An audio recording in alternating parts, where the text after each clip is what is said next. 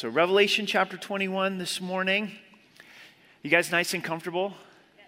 Let's go ahead and stand, if you'd stand with me, and we'll pray together. So,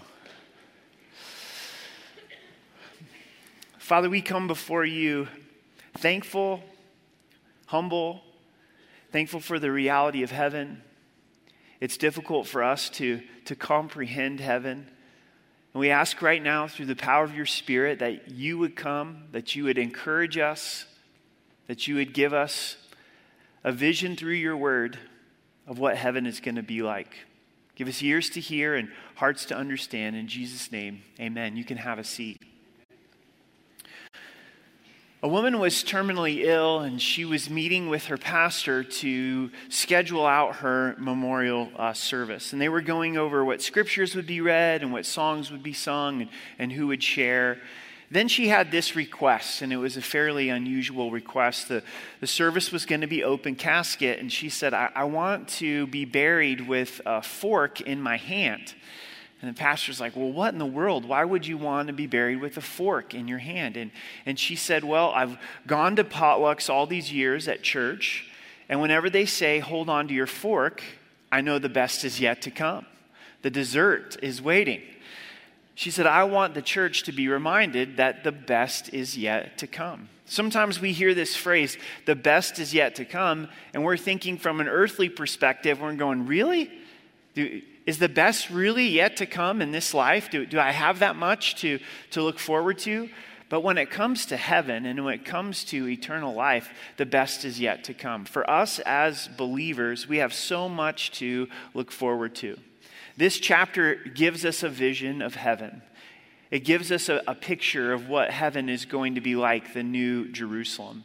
Let's pause for just a moment. Where are we in the book of Revelations as we get close to the end? God gave us an outline for this book. In chapter 1, verse 19, it's referred to as the divine outline. God told John, write the things which you have seen, which is the revelation of Jesus, chapter 1. Chapter 2 and 3, write the things which are, which is the church, the 7 churches. That's the current time that John is living in. Then from chapter 4 to chapter 22, write the things that take place after this. And there's a lot in that section from 4 to 22, yet future events for John. We've seen the judgments that God gave on a Christ-rejecting world. The 7 seals, which led to the 7 bowls, and the 7 trumpets, which then led to the battle of Armageddon and Christ's return. The marriage feast of the Lamb, then the millennium, a 1,000-year reign of Christ, a literal reign of Christ. Followed up with the millennium was the great white throne judgment, the judgment of unbelievers. Now when we get to chapter 21, we see a new heaven and a new earth. God makes all things new. Now I saw a new heaven and a new earth, for the first heaven and the first earth had passed away, and there was no more sea. God creates a new heaven and a new earth. And the first heaven and the first earth have passed away. This is prophesied and predicted in several places throughout Scripture. In Hebrews 1, verse 10, it says, and you, Lord, in the beginning laid the foundation of the earth, and the heavens are the work of your hands. They will perish, but you remain. And they will grow old like a garment, like a cloak. You will fold them up, and they will be changed, but you are the same, and your years will not fail. So God's going to just fold up this world like a garment. 1 Peter tells us that this world is going to be burned up with fervent heat. Those that are concerned about global warming, they are right. It is going to happen. Things are going to warm up, and God is going to burn up this world. Isn't it hard to imagine? Pikes Peak has been here for generations and will continue to be, but there's a point where Pikes Peak will be no more. Romans 8 tells us that even creation groans. Creation is aging. Creation longs for the redemption of all things. Isaiah 65 says, for behold, I create a new heaven and a new earth, and the former things shall not be remembered or come to mind. So this is hard for us to comprehend, but it's the absolute truth of Scripture that there will be a new heaven and a new earth that will be created, and this earth will pass away. How about the end of verse 1 there? Also, there will be no more sea. That's a little bit of a bummer. I don't think anything's going to be missing in heaven. I'm sure there'll be something that is just as good and better, but can mourn the loss of the beach a little bit there, I guess. In verse 2, and I saw John, and then I, John, saw the holy city, New Jerusalem, coming down out of heaven from God, prepared as a bride adorned for her husband. A new heaven, New Jerusalem, that is a gift to God, that's presented to God as a bride that's adorned for her husband. Brides preparing themselves for their husbands. I like the old tradition where the husband doesn't see his bride to be until she walks down the aisle. She's prepared with her dress, and he hasn't seen the dress, and he sees his bride in her dress for the first time. And this is the illustration of New Jerusalem, that it's been adorned, it's been a gift for God. In verse 3, and I heard a loud voice from heaven saying, behold, the tabernacle of God is with men, and he will dwell with them, and they shall be his people. God himself will be with them and be their God. This is the last time the phrase a loud voice is used in the book of Revelation. It's been used 20 times. The book of Revelation is a loud book. All of these loud voices that are speaking to John. And this is the last declaration. Behold, the tabernacle of God is with men, and he will be with them. And they shall be his people, and God himself will be with them and be their God. God's desire has always been to dwell with us, amazingly, that he would want to dwell with us. In the Garden of Eden, Adam and Eve having fellowship with God that's unhindered by sin until they fell. Journeying into Israel's journeys when they're in the wilderness, and God instructs them to build a tabernacle.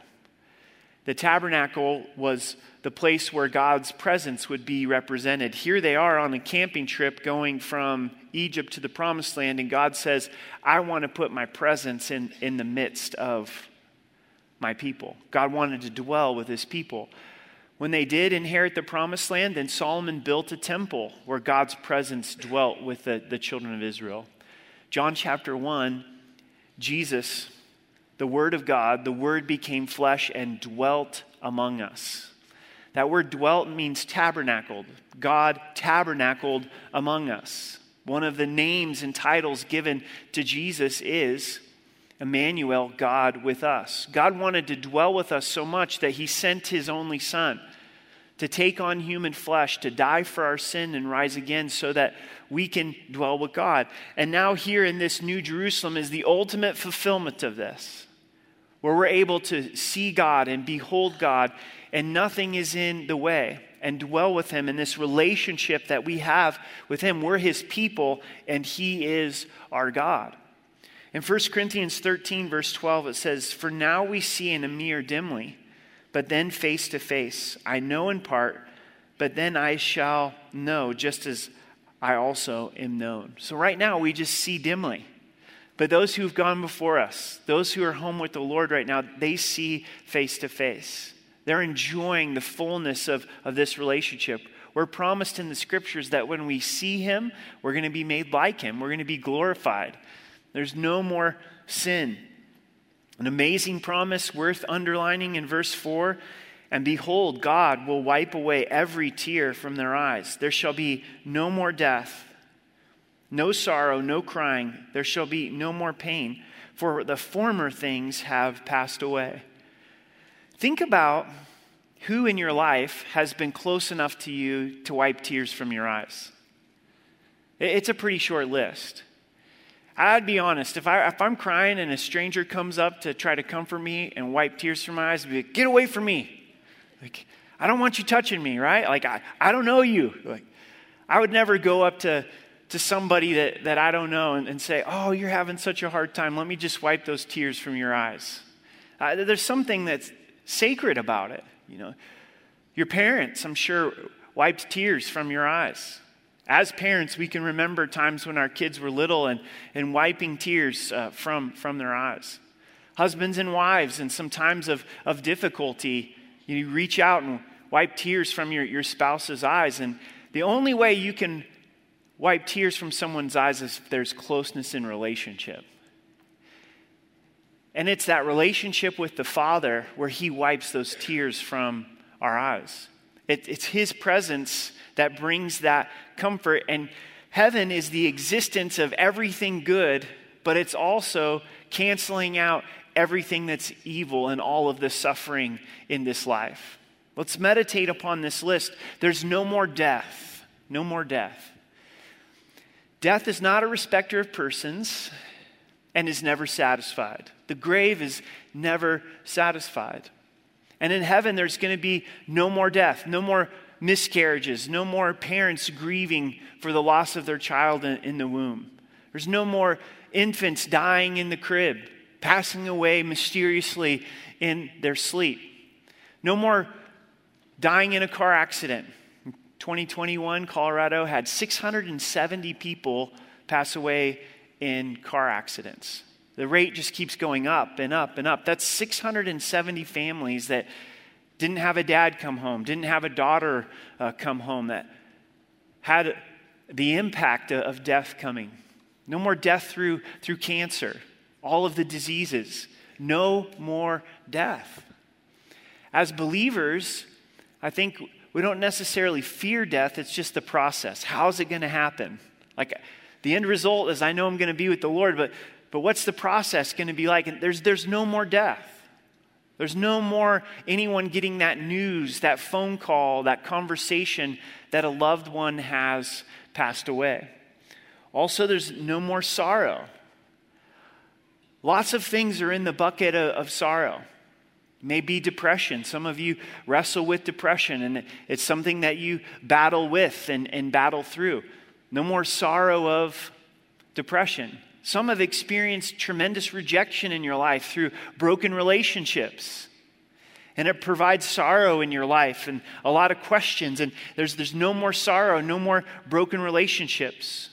Some of you have experienced tremendous abuse in your life that has created a fog. No more sorrow. No more reliving those memories. It's all gone. The former things have passed away. Nor crying. These tears, they're wiped away to never be again. God removes the tears, and then there's no more pain. Some of you live with a tremendous amount of physical pain. I have a theory. I think that some will enjoy their glorified body more than others. It's like if you've gone through this life with chronic illness, you've gone through this life with a tremendous amount of physical pain, you're probably like, man, I am so thankful for this glorified body. I'm sure we'll all be thankful for our glorified bodies. If you're living with pain in this life, man, in heaven there's going to be no more pain. It's all going to be wiped away, and the former things have passed away. In verse 5, then he who sat on the throne said, behold, I make all things new. And he said to me, write, for these words are faithful and true. God speaks. He's the one who sits upon the throne, and he says, I make all things new. Isn't this a tremendous declaration of God? That he makes all things new. Even what he does here, with there being a new heaven and a new earth, represents the gospel. Represents God's ability to take something that has been corrupted with sin and is frail, and allow that to pass away, but then create something that's new. You're a new creation in Christ as a believer. The old has passed away and you've become new. This is what God does. This is what he does through the death and resurrection of Jesus, is he makes all things new, and the new heaven and new earth represent that. And God wants John to write this down. I want you to pay attention that I make all things new. I'm the one who's true and faithful. And he said to me, it is done. God declares it is done. As we journey through Revelation, the tribulation, the millennium, it's all done. It's complete. God's wrapping things up. Human history is wrapped up with eternity. It's done. It is finished. with this statement, God says, I am the great expression of his deity. I am the Alpha and the Omega, the beginning and the end. Alpha is the first letter of the Greek alphabet. Omega is the last letter of the Greek alphabet. It's the only two letters of Greek that I know, right? Alpha and Omega, the beginning and the end. Think of God revealed in Genesis. He's the beginning. He spoke all things into existence. But he's also the great finisher. He's the Omega. He's the beginning and the end. And the end is emphasized here in the book of Revelation. I will give of the fountain of the water of life freely to him who thirsts. So heaven, the New Jerusalem, we're going to have access, free refills to this living water that our soul longs for so much. And Jesus gives this to us spiritually now. In John chapter 7, Jesus stood up and he cried out and says, if anyone thirsts, let him come to me and drink. But we get distracted. We struggle with our sin and our flesh. All of that's going to be removed. We'll be with the Lord, and we're going to be able to enjoy freely of the living water. And notice Jesus' declaration where he says, I give this freely. I give this out of the goodness of my character, out of my grace, this living water that is extended to us. He who overcomes shall inherit all things, and I will be his God, and he will be my son. Overcome speaks of the life in Christ. 1 John says, who is the one who overcomes? The one that believes that Jesus is the Son of God. As we believe in Jesus and what he's done for us, we overcome. And as we believe, then we inherit. We inherit this relationship of being the children of God. So, as we picture heaven and we imagine heaven, it's everything good. There's no more sin. There's no more pain. There's no more suffering. But it's all this fullness of this relationship with God where he is our Father. He desires to dwell with us in this deep relationship of being his children. In verse 8, but cowardly, unbelieving, abominable, murderers, sexual immoral, sorcerers, idolaters, and all liars shall have their part in the lake which burns with fire and brimstone, which is the second death. Last week we talked a lot about the second death. The second death is eternally being separated from the Lord. The first death is your physical death. The second death is your spiritual death. Is verse 8 saying that we're saved by our works? No. We know from the Bible that we're saved by grace through what Jesus has done for us. This is not speaking of a struggle with sin, but this is speaking of a lifestyle of sin. As believers, we struggle with sin, but we should not be comfortable in sin. There should be that conviction of the Holy Spirit. A lot of times for me, the way that I look at this is the attitude of someone's heart. If someone says, man, I'm in adultery and I don't feel bad about it, I don't feel any conviction about it, and in fact, the Lord blesses it and the Lord wants me to be happy and I'm going to continue with it, it's like, well, where's the Lord in that? You know, where's the Holy Spirit in your life? Compared to someone that says, man, I did what I never thought that I would do. This is not where God wants me to be. This is not where I want to be. Could the Lord forgive me? And there's that broken and contrite spirit. That's the evidence of the Spirit of God living inside of them. And so verse 8 is this warning really of our attitude towards sin. In verse 9, then one of the 7 angels who had 7 bowls filled with the 7 last plagues came to me and talked with me, saying, come and I'll show you the bride, the Lamb's wife. So the angel that had the 7 bowls, one of the angels with the 7 bowls, he comes now to John and says, hey, I'm going to show you the Lamb's wife. And if you're new to the scripture, this may be something that is a little bit hard to grasp, but the church is the bride of Christ. Ephesians chapter 5 tells us that.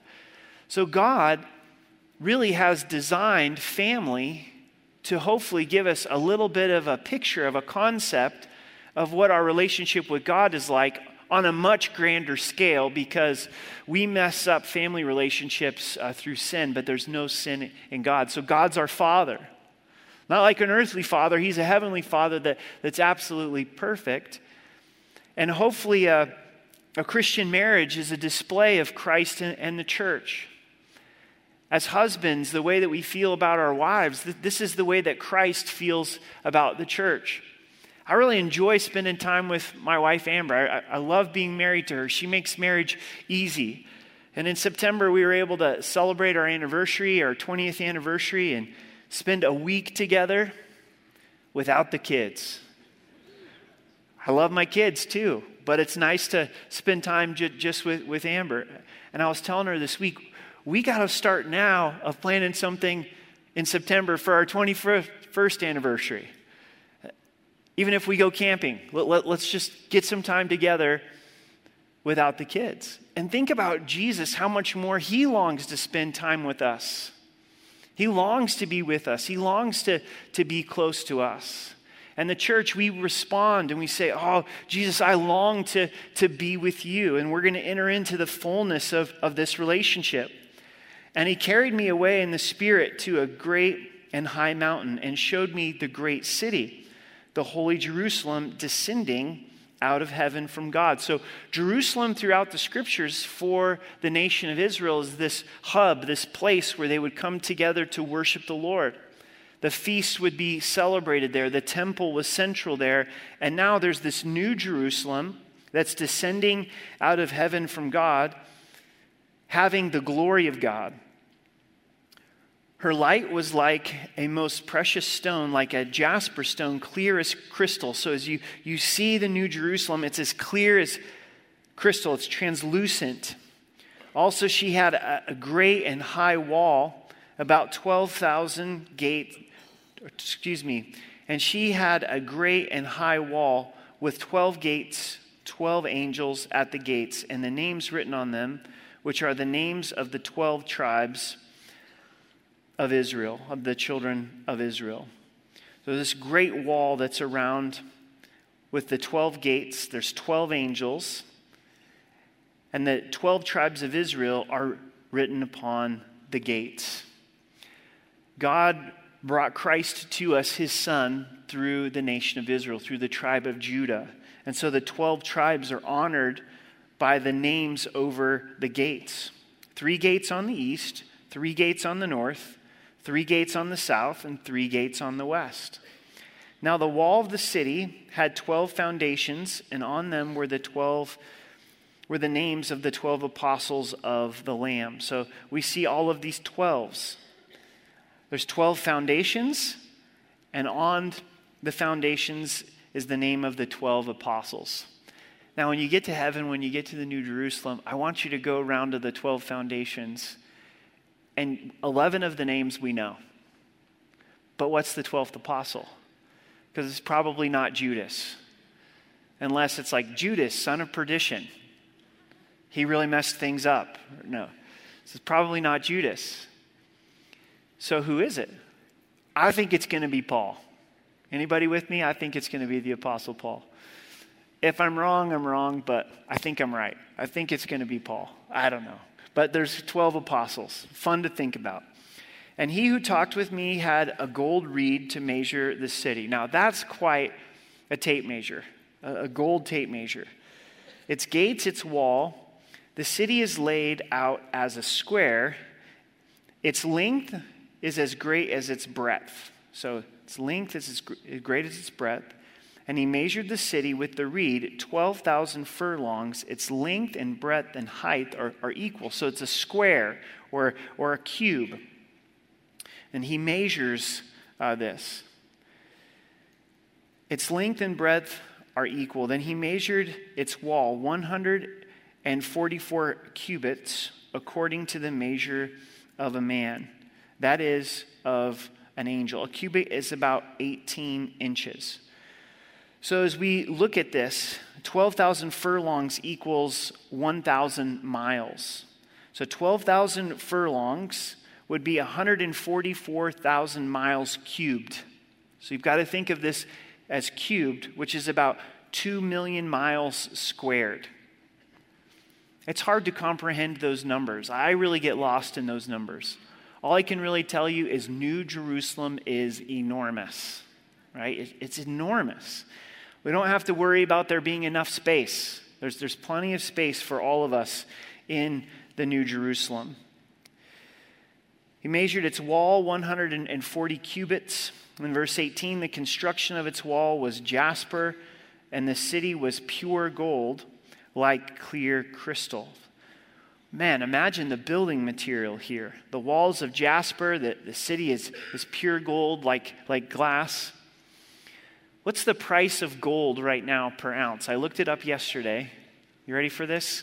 It's $1,835 per ounce. Gang, we live in Colorado. We need to go look for gold. That needs to be our Saturday hobby, right? Just one little ounce is almost $2,000. But yet, in heaven, what's most valuable here on earth is building material in heaven. We're going to read in a few more verses that the streets are paved with gold. God's making a statement here. He's saying what you're working so hard for your whole entire life is simply asphalt in heaven. Someone comes up to you and is like, hey, I've been investing in gold because of the craziness of our world. Well, hey, you got some nice asphalt in heaven, right? Just a whole different economy that God is building here. In verse 19, the foundations of the wall of the city were adorned with all kinds of precious stones. The first foundation was jasper, the second sapphire, the surf, the third chalcedony, the fourth emerald, the fifth sardonyx, the sixth sardis, the seventh chrysolite, the eighth beryl, the ninth topaz, the 10th chrysoprase, and the 11th jasmine, and the 12th amethyst. So again, we see a series of 12. These 12 different types of stone that's used in the foundation. There's another place in Scripture where there's 12 stones. It's in the Old Testament with the breastplate of the high priest. And that these 12 stones represented the 12 tribes of Israel. And God may be tying that in here as he mentions the 12 stones. The 12 gates were the 12 pearls. Each individual gate was of one pearl. And the street of the city was pure gold, like transparent glass. So the gates are made out of pearls. That's where we get the term pearly gates, right? What's the significance of the pearls? In Matthew chapter 13, we're told of someone who knows that there's a pearl in the field, and they give everything to be able to buy the field. And that's what Jesus did for us. He gave everything in order to be able to purchase us from our sins. The pearl speaks of the people of God and how God values and loves us, his people. Verse 22, but I saw no temple in it, for the Lord God Almighty and the Lamb are its temple. No temple because we're dwelling with God. The temple representing our fellowship with God, there's no need for a temple any longer because we have pure fellowship with God. So no temple in the New Jerusalem. The city had no need of the sun or the moon to shine in it, for the glory of God illuminated it. The Lamb is its light.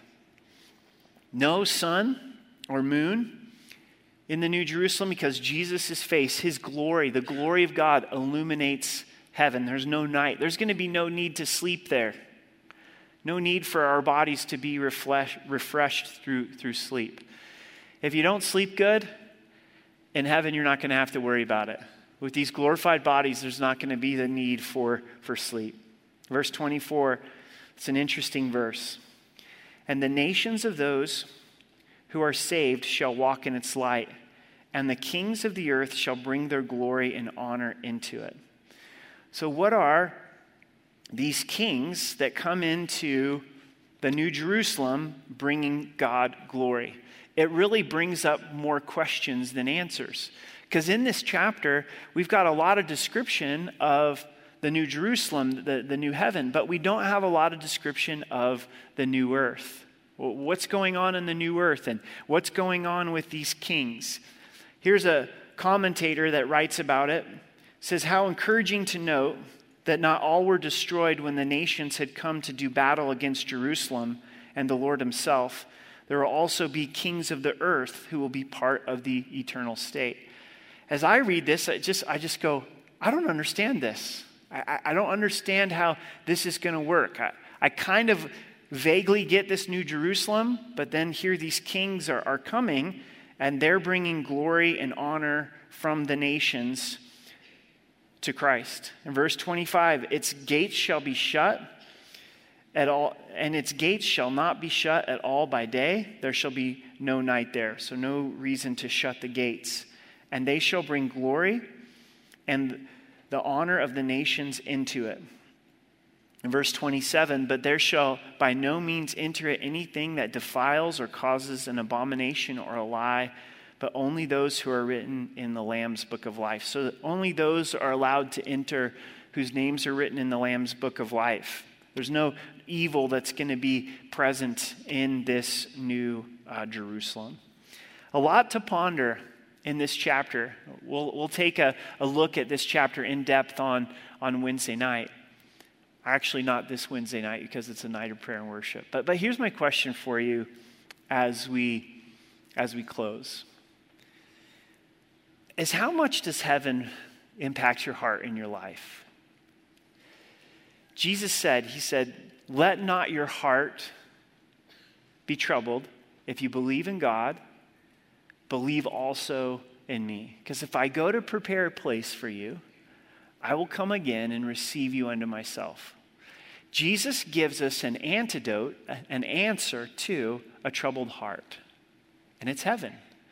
I'm going to prepare a place for you. We think about how wonderful this life is, even though it's flawed and broken through sin. It is wonderful. God's creation is wonderful. I think it was Thursday morning, and I woke up with the fog and the snow and the frost on the trees. I was like, this is so beautiful. I woke up in Narnia this morning. I mean, it was just phenomenally beautiful. Imagine how wonderful heaven is going to be. Don't allow your heart to be troubled because he goes to prepare a place for you. Job, who suffered so much in his life, right in the middle of his suffering, before God meets him and really gives him perspective and clarity, he wrote this in Job chapter 19. He says, for I know that my Redeemer lives, and he shall stand at last on the earth. And after my skin is destroyed, this I know, that in my flesh I shall see God. Job, even as an Old Testament believer, believed that he would be resurrected. He's saying, in this flesh, I'm going to see God. This body's going to die, but God's going to raise it up. And in this flesh, I'm going to see God. Do you believe that? Are you holding on to that? That someday you're going to see God, whom I shall see for myself, and my eyes shall behold, and not another, how my heart yearns within me. The hope of Job. For me, the last 2 years, the hope of heaven has really increased in my life. And it's largely to do with some challenges that I've had in my health. And in 2 Corinthians chapter 4, this verse has become just an anchor for me, and I want to read it to you. It says, therefore we do not lose heart, even though our outward man is perishing, yet the inward man is being renewed day by day. For our light affliction, which is for a moment, is working for us a far more exceeding and eternal weight of glory, while we do not look at the things which are seen, but the things which are not seen. For the things which are seen are temporary, but the things which are not seen are eternal. And I'm thankful, I feel good, and God's been gracious to me since I got diagnosed 2 years ago. But until I go home to be with the Lord, there's going to be things that I wrestle through in my health. God is allowing me to have a daily reminder of hey, Eric, your body is not eternal. Your body is perishing. And that has caused me to think about heaven much more on a daily basis. And maybe your body doesn't work the way that it once did. That's a reminder from the Lord that things are temporary and focus on the things that are eternal. Is there an affliction in your life? And this verse is powerful. It says that affliction is actually working for us. Something that has eternal value. It's not wasted. And so instead of getting angry or bitter over the physical difficulty in our life or the relational difficulty, that hardship, God's saying, hey, get your focus off of the things that are temporary and put your focus on the things that are eternal. So, hey, keep your fork because the best is yet to come. Let's stand and let's pray together.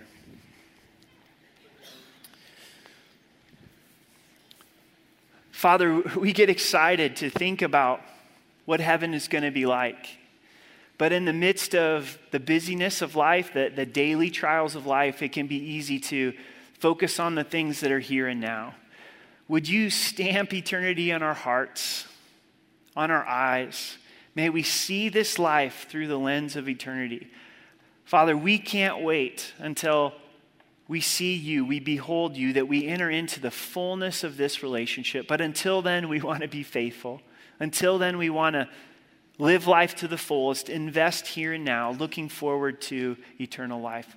Would you be gracious to just put this hope deep within our hearts and our lives? We love you in Jesus' name. Amen. If you don't know Christ as your Savior, as we worship the Lord, please come and trust Christ. Your eternity does determined by what you choose to do with Jesus. He died for you. He loves you. He rose again, but you must repent and believe, inviting him to be the Lord of your life.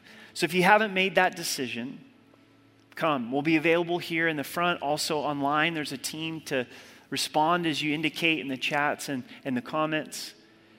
Also, if you need prayer, you're like, man, I'm so looking forward to heaven, but today I'm going through trial. It'd be a privilege to be able to pray with you, so come and receive prayer. Ask for prayer online as well. And thanks so much for coming this morning. Hope you're encouraged, and let's lift our voices in worship.